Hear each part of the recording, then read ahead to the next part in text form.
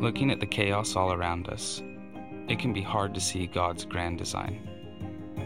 Some pieces are easy and familiar, but some don't seem to fit.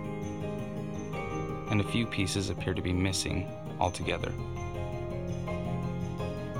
So is life just random? Is God really in control? Does He see something that we don't? With time and patience and trust in the designer of life itself, we'll see that God has all the pieces carefully laid out. And there will be a day when everything will come into focus, and we'll see the wisdom, the perfection, and the beauty of all that God planned. Well, good morning, everybody, and happy Thanksgiving to you. Merry Christmas a little early. We're just glad to have you along with us. I haven't met you before. My name is Grant, and I'm just so glad that you're here. Several years ago, we gave an opportunity to Christ the King to plant a house church in Thailand for $300 US. I'd like to show you a Christmas miracle. It's an opportunity to be thankful and to praise the God who put together all the pieces of this grand story. The language that you will hear is Thai. Your Thai brothers and sisters wanted to give you a little update about their latest tiny little baptism service that they had. Let's watch this together. ทำไมเราจะต้องมารับบัพติศมาพระเยซูได้กล่าวไว้ว่าผู้ใดเชื่อและรับบัพติศมาผู้นั้นจะรอด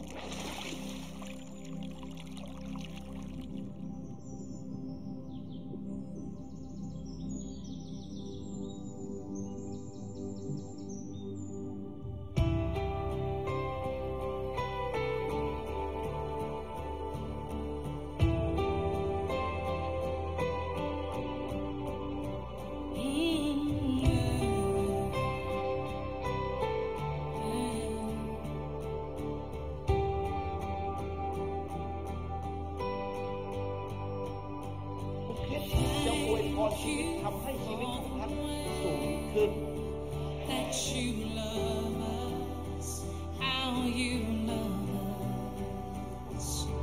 Thank you for the grace that has saved us. You forgave us, oh yes you did. Thank you for the way you have freed us. We have been ransomed, yes, we've been rescued, we've been purchased. We're the price of your own life. Thank you for the way that you love us. Raise your voice, say, Jesus, faithful King, Lord. Oh, with grateful hearts we sing. How great is the love, how great is the love of our Savior. The weight of your cross, the price of my shame, you carried it all and rose from the grave. How great is the love, how great is the love of our Savior,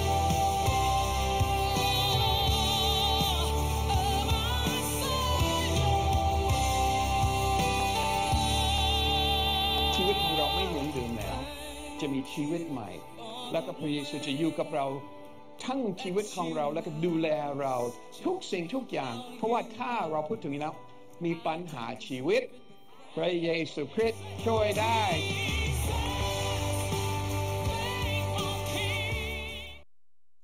They baptized, yeah, that's good.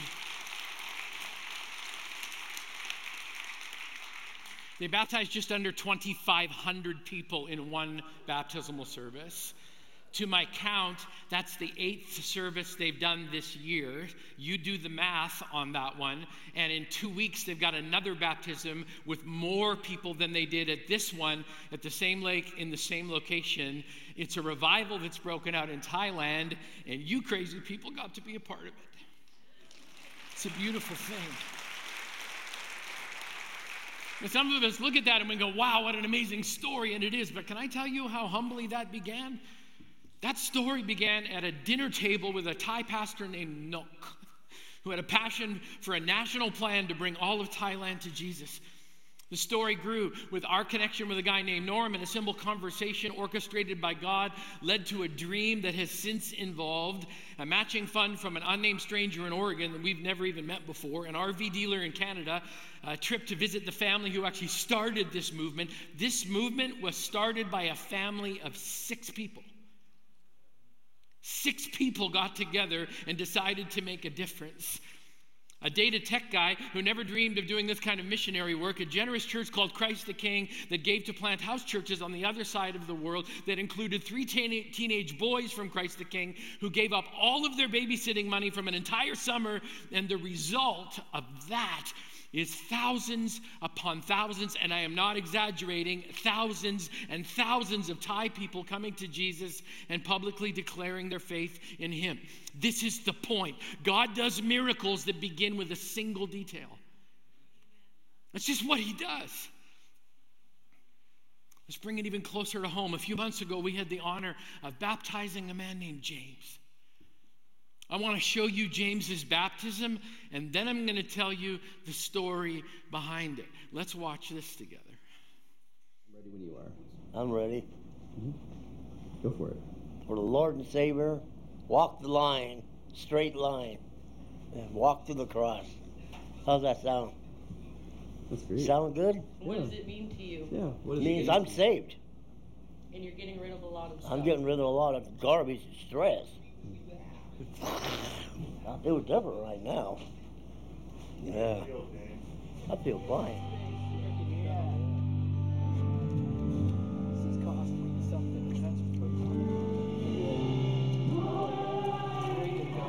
Thank you, Pastor Grant and Ryan. All right, let's just switch it.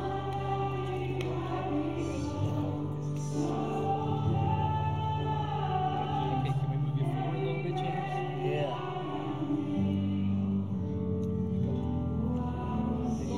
Let's just move forward. Let's move forward. Go forwards. All right, here we go, James. Okay, James. Can you lean back at all? You know this game? Go down with your Yeah. knees. Go You down look with at your me? knees. Yeah. I am so proud of you, my friend. Yeah. Jesus loves you so much. Do you believe in him? Yes. Are you going to follow him? Yes. All right, we're going to follow Jesus together, okay, my friend? Okay. Can you plug your nose? Go backwards, James. Backwards. Go backwards. Here we go. You got this, buddy. You got this. Here we go. You hear those people cheering for you? That's your family, James. That's your family. Yeah, James. Come on, bud.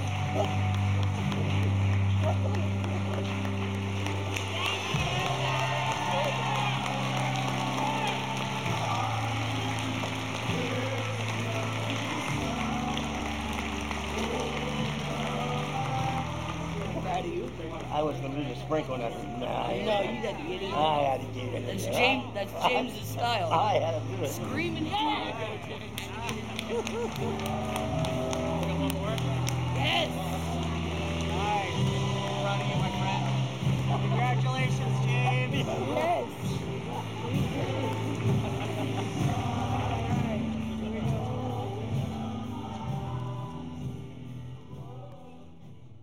James,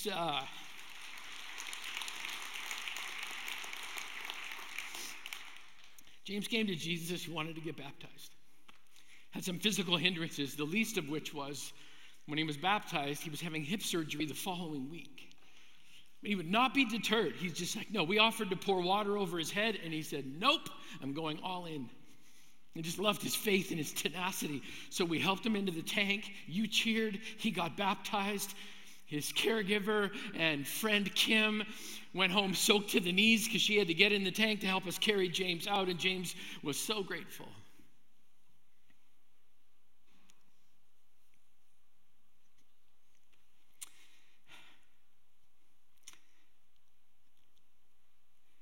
James passed away just over a week ago,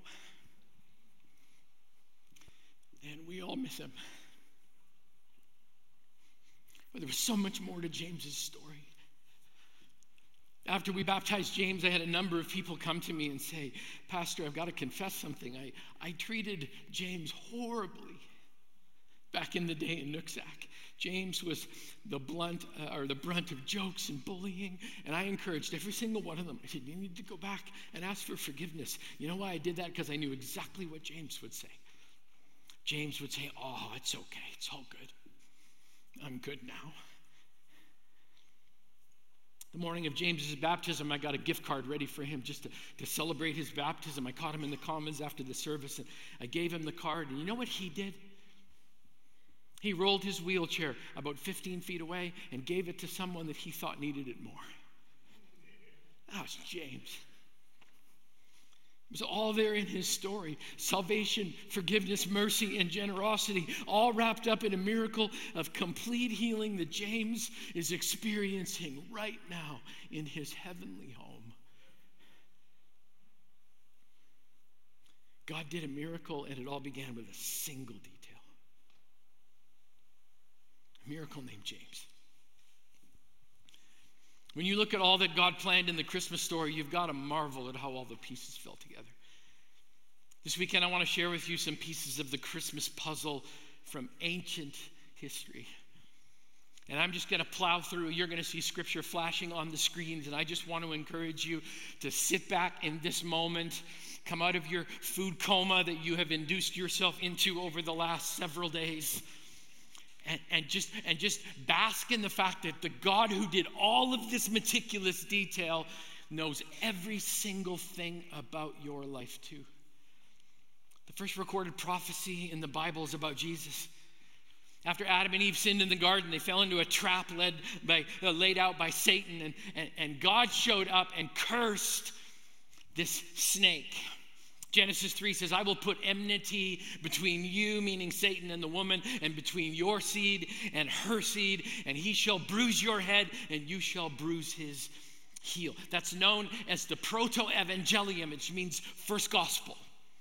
We're 3 chapters into the book of Genesis. Everything is perfect in Genesis 1 and 2. God, man, woman, and all living creatures are together in perfect harmony. And then in the beginning of Genesis 3, sin enters the world, and we see the fall of mankind into sin. We see the questions posed by the snake and the effects of sin as Adam and Eve and their relationship with God are suddenly marked by guilt and shame and fear, and there's this separation that occurs, and it's heartbreaking. But in the middle of it all, in the middle of what could be called the worst moment of the Old Testament, where sin enters into the world and brings along with it natural disasters and rampant evil and horrible injustice, into that reality, God gives a promise. I love the fact that he talks to the snake. He says, there's going to be enmity. There's going to be deep conflict between you and everyone who comes from this woman, which, by the way, is all of us, which, by the way, is why we all battle sin every single day. And yet in the middle of that dialogue, there's a promise here. The first gospel promises there's one coming from Eve, from her offspring. And this is what the Bible says: who will crush the serpent's head, who will defeat sin, and who will defeat the devil once and for all. Somebody say amen. It's a prophetic picture of Jesus, the coming Messiah, the deliverer, the Savior. It's a promise of Jesus from the very beginning of the Bible that God will never leave us alone in the battle against sin, but instead that God would come to us. That Jesus would come, that he would live a sinless life, never once give in to temptation, and even though he had no sin of his own to pay for, no curse like we talked about last week that he deserved to die for, that instead he would choose to die for us. Galatians 3 says Jesus took on, these are strong words, a curse for us. Jesus took the penalty of our sin on himself on the cross.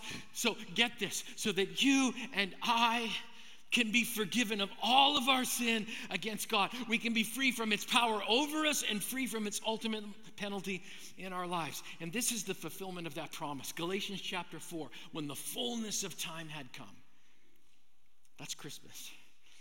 God sent forth his son, born of a woman, born under the law, to redeem those who were under the law.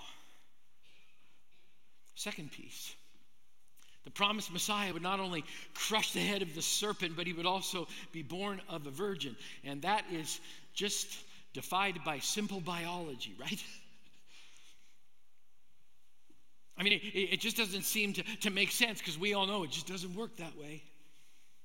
And yet God made a seemingly impossible declaration that his son would be born in this miraculous way. 700 years before Jesus was born in human form, the prophet Isaiah said these words: "Behold, the virgin shall conceive and bear a son, and they shall call his name Emmanuel."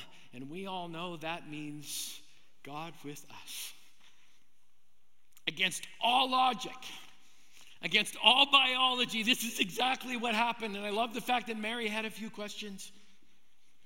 The Bible says that Mary said to the angel, "How can this be? Since I've never known a man." And the angel answered and said to her, "The Holy Spirit will come upon you, and the power of the highest will overshadow you." And then in a different place, at a different time, the angel talks to Joseph and says, "That which is conceived in Mary is from the Holy Spirit." That's Matthew 1:20. And yes, it all meant the Virgin Mary was going to have a baby boy. I want you to think about it this way. Every time we talk about Christmas, this is the picture I want in your head. God planned an unplanned pregnancy. Think about that for a second. God planned an unplanned pregnancy. From Mary would come the Son of God, which takes us to the third piece. The Messiah that was prophesied to be the seed of the woman would also be the perfect Son of God. Psalm chapter 2, verse 7, Old Testament. "The Lord has said to me," meaning Jesus, "You are my son. Today I have begotten you." Jesus fulfilled this prophecy by being born of a virgin and conceived by the Holy Spirit. He was fully God and fully man, and the angel announced it in perfect detail to Mary. Luke chapter 1, the Bible says, "And the angel answered and said to her, the Holy One who is to be born will be called the Son of God." This little baby, the one we celebrate at Christmas time, God in human form, would come from a broken line of people. We talked about them in some detail last week. I freaked you all out when I rolled out a Christmas tree before Thanksgiving even happened. Some of you are still recovering. That outstanding genealogical characteristic of Jesus is that it would come, and this is the fourth piece, that he would come directly from the lineage of David. God made a promise to King David that the Messiah would come from his family tree, and he would be a king that would reign forever. Here's the promise in 2 Samuel 7. "I will set up your seed after you, who will come from your body, and I will establish his kingdom. And I will establish the throne of his kingdom forever, and I will be his father, and he will be my son." Like we said last week, anytime we run into a genealogy in Scripture, we just want to hit that skip button. Let's just get on to the good stuff. But hopefully I showed you at least a little bit last week. If you take the time to read them, we discover that Jesus was exactly who he was supposed to be, a descendant of David from a kingly line. And then God gets into the granular. He gets into even deeper detail and adds a fifth piece, that not only would Jesus be born of a woman, not only would he be conceived by the Holy Spirit, not only would he come from the line of David, but that he would be born in a little tiny, out-of-the-way, obscure town called Bethlehem.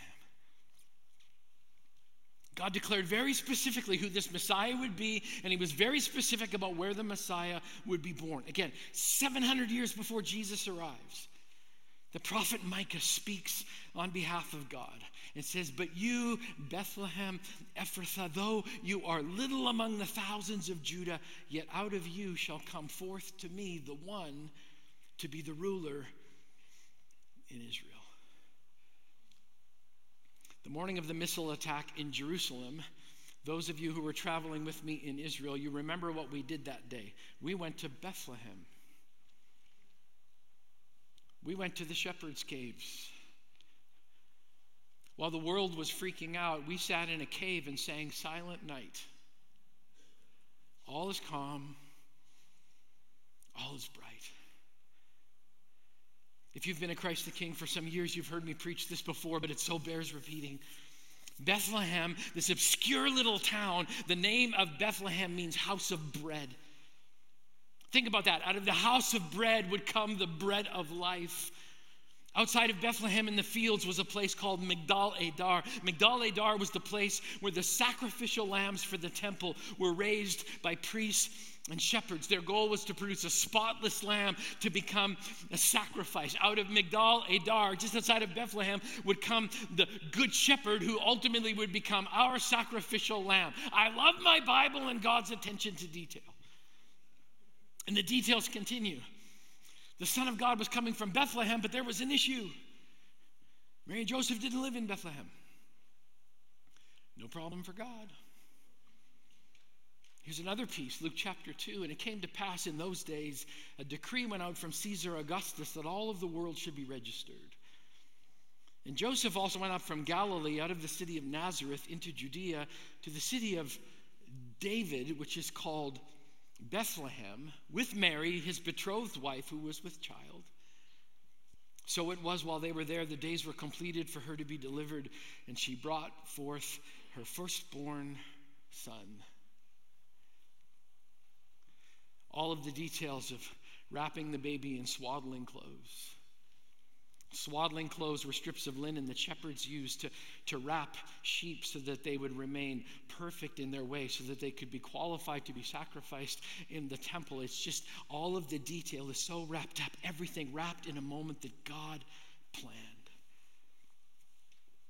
Even after the birth of Jesus, God is still in the details. 600 years before Jesus arrives, another prophet by the name of Hosea writes this. He says, "Out of Egypt I called my son." His prophecy confused Jewish scholars. I mean, how could God say his son would come from Bethlehem and at the same time he would be called out of Egypt? Seems impossible. Unless there's a supernatural plan in place. Matthew chapter 2. After Jesus was born in Bethlehem, an angel of the Lord appeared to Joseph in a dream, saying, "Arise, take the young child and his mother, and flee to Egypt. Stay there until I bring you word. For Herod will seek the young child to destroy him. When he arose, he took the young child and his mother by night and departed for Egypt and was there until the death of Herod, that it might be fulfilled, which was spoken by the Lord through the prophet, saying, Out of Egypt I called my son."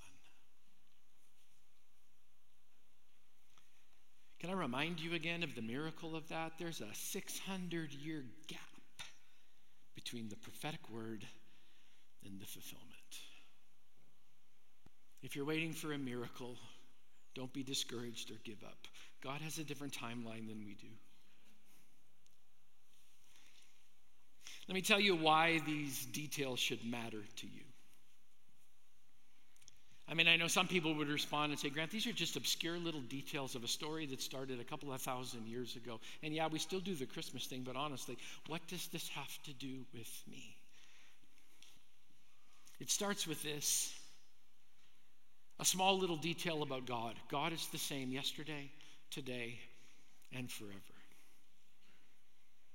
He planned every detail of his son's life, and he's mapped out all of the pieces of your life as well. God has all of the pieces. I want you to think about that for a second. God has all of the pieces. The broken pieces, the pieces that don't make sense yet, the pieces that hurt, the pieces that bring you joy, the pieces that are still upside down, the pieces that are still to be turned over, the pieces that are anchored in place and have made the frame of your life solid. They are all there. Not a single one of them has escaped the attention of God. Hopefully, if you get nothing else this morning, you've got to walk out of here going, God apparently has a thing for details. Not a single detail of your life has escaped him. Not a single one. I used to love doing jigsaw puzzles with my Grandma Smith. My grandma was just a kick in the pants. She was joy personified, laughter all the time. She had this funky little northern Manitoba dance that she used to do every time her grandkids showed up. That's on video, and it will show up at some point and haunt me, right? We would do jigsaw puzzles together. It's just one of the things that we did to pass time on the farm. And I remember as a little kid, we would always follow exactly the same plan. We would lay all of the pieces out, and we would turn them picture face up, right? Because they were all gray on one side. You had to make sure that they were all flipped over so you could see that. And that was the first step of making sure that everything was done.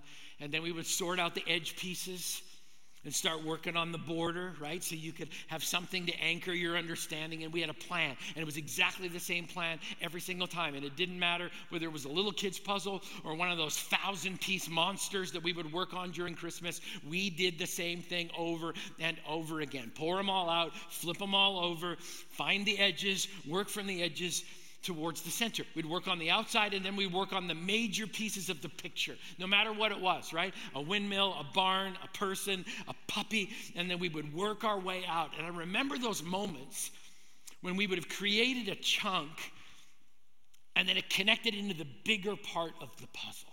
And you'd slide over like this chunk of puzzle, and you'd slide it over, and you'd hook it, you'd anchor it into one of the corners, and it was just so good. And we always left the sky till the end because blue is just plain hard, right? It's just blue. What do you do with blue? And you got to go one at a time and try to put the pieces together. Somewhere along the process, this became almost like a tradition, but I would hide a single piece of the puzzle. And I was convinced Grandma never caught on. It was really funny because she always hit a piece too. Every time. And we'd work on the puzzle and work on the puzzle, and then when all of the pieces came together, there would always be 2 pieces missing. And I'd reach into my pocket and hold out my hand, and she'd reach into her apron pocket and she'd hold out her hand, and we would put the 2 lost pieces in. And then we would just sit and look at the completed picture together. And sometimes it sat there for 5 hours. Sometimes it sat there for 5 minutes. It went right back in the box, and we were on to the next one. My friends, I need all of us to understand this. The process and the plan of your life will never be fully appreciated until the puzzle's complete. And this is what you need to know, and this is what I need to know as we walk into this Christmas season together. You need to know this. I know it's not deeply profound, but honestly, I would challenge you. If you dig into this one, you're going to find that it may be one of the most profound utterances of truth that you have ever heard. If you're still here, your puzzle is not done. God is putting the pieces in place one by one. And that may require patience and trust and obedience and hope. It may require you having to come back time after time after time and say, God, I just don't understand how these pieces are going to fit together. But hopefully from today, you've looked back over several thousand years of history and go, if God could meticulously put all of those pieces together, I am in such good hands, even when I don't understand. I need all of us to know not only is our puzzle not done, all of the pieces are there. Not a single one is missing. Nothing falls off of God's table to be lost. They're all right there in front of him. And the God who planned Christmas down to the minutest details is with you, and he is for you. And the Bible says that he who began a good work in you will be faithful to complete it until the day of Christ Jesus. His design is perfect, and one day God will reveal the picture in full, And in that moment, all of your waiting and all of your questions will make perfect sense. You know, I remember the first night I met Enoch Syracuse. Enoch had a nickname. He was from Thailand, and everybody called him Nok. And he was a tiny little Thai pastor. And we went for dinner at Bill and Renee Bliss's. And I had heard about Nok before, and he sat across the table. He had this infectious little giggle. And I remember after dinner, he started sharing, and he said, Grant, less than 0.01% of Thailand know Jesus. But I've taken it as my life mission to change that number. Several years ago, Nok passed away, massive heart attack. And we all wondered, God, what are you doing? How can you take the champion of Thailand's national plan off the game board? I look at it a little differently now. Nok's work was done. And now he's in heaven with James. They're probably having an amazing conversation. I'm hoping they're kind of talking about those people from Christ the King. They're crazy. They're crazy. They do strange things. Radically generous. Stuck up in the corner of the Pacific Northwest. Out of the way. Obscure little town. Starts with a B. Bethlehem, Bellingham. What in the world?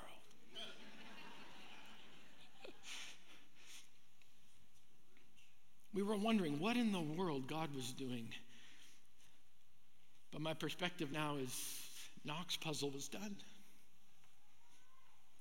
He got to go home. And that spurred us on to do even more with our brothers and sisters. And God kept handing pieces of the puzzle, and we kept putting things together under his guidance. And now it just keeps rippling over and over and over again. Not a single piece of your life is missing. My question is, I wonder how many pieces you've taken and hidden in your pocket because you think you know better than a God who could create that kind of detail in Christmas. And if nothing else comes out of this service today, my prayer is that you will hand back your lost pieces and trust him to put it all back where it's supposed to be. Would you pray with me? Father God, so grateful today that there are no lost pieces, that you can take broken pieces and put them back together again. God, I pray that each one of us would surrender any piece of life that we've taken on our own, Lord, an old hurt, an old wound, an old memory, maybe even an old victory that we've claimed as our own. I pray today we would offer that back to you. Say, God, you're in the details, so I choose to trust you. Even when it doesn't make sense, I choose to trust you. And God, may every moment of this Christmas season press our minds back and our hearts back to a God who's in the details, who had it all planned out for us. So, Lord, as we bring our time together today to a close in worship and praise, God, I thank you that you created us with a purpose and a plan, that nothing has escaped you, and that your will be done. Lord, may we be in alignment with your perfect will today, and we pray these things in Jesus' name, our Messiah's name, our deliverer's name. And all God's people said, amen. Would you stand with me? We're going to worship. One last song, 3 minutes of your life. What if you held your hand like this and surrendered anything you've held on to? Eve, Randy, the team, would you lead us?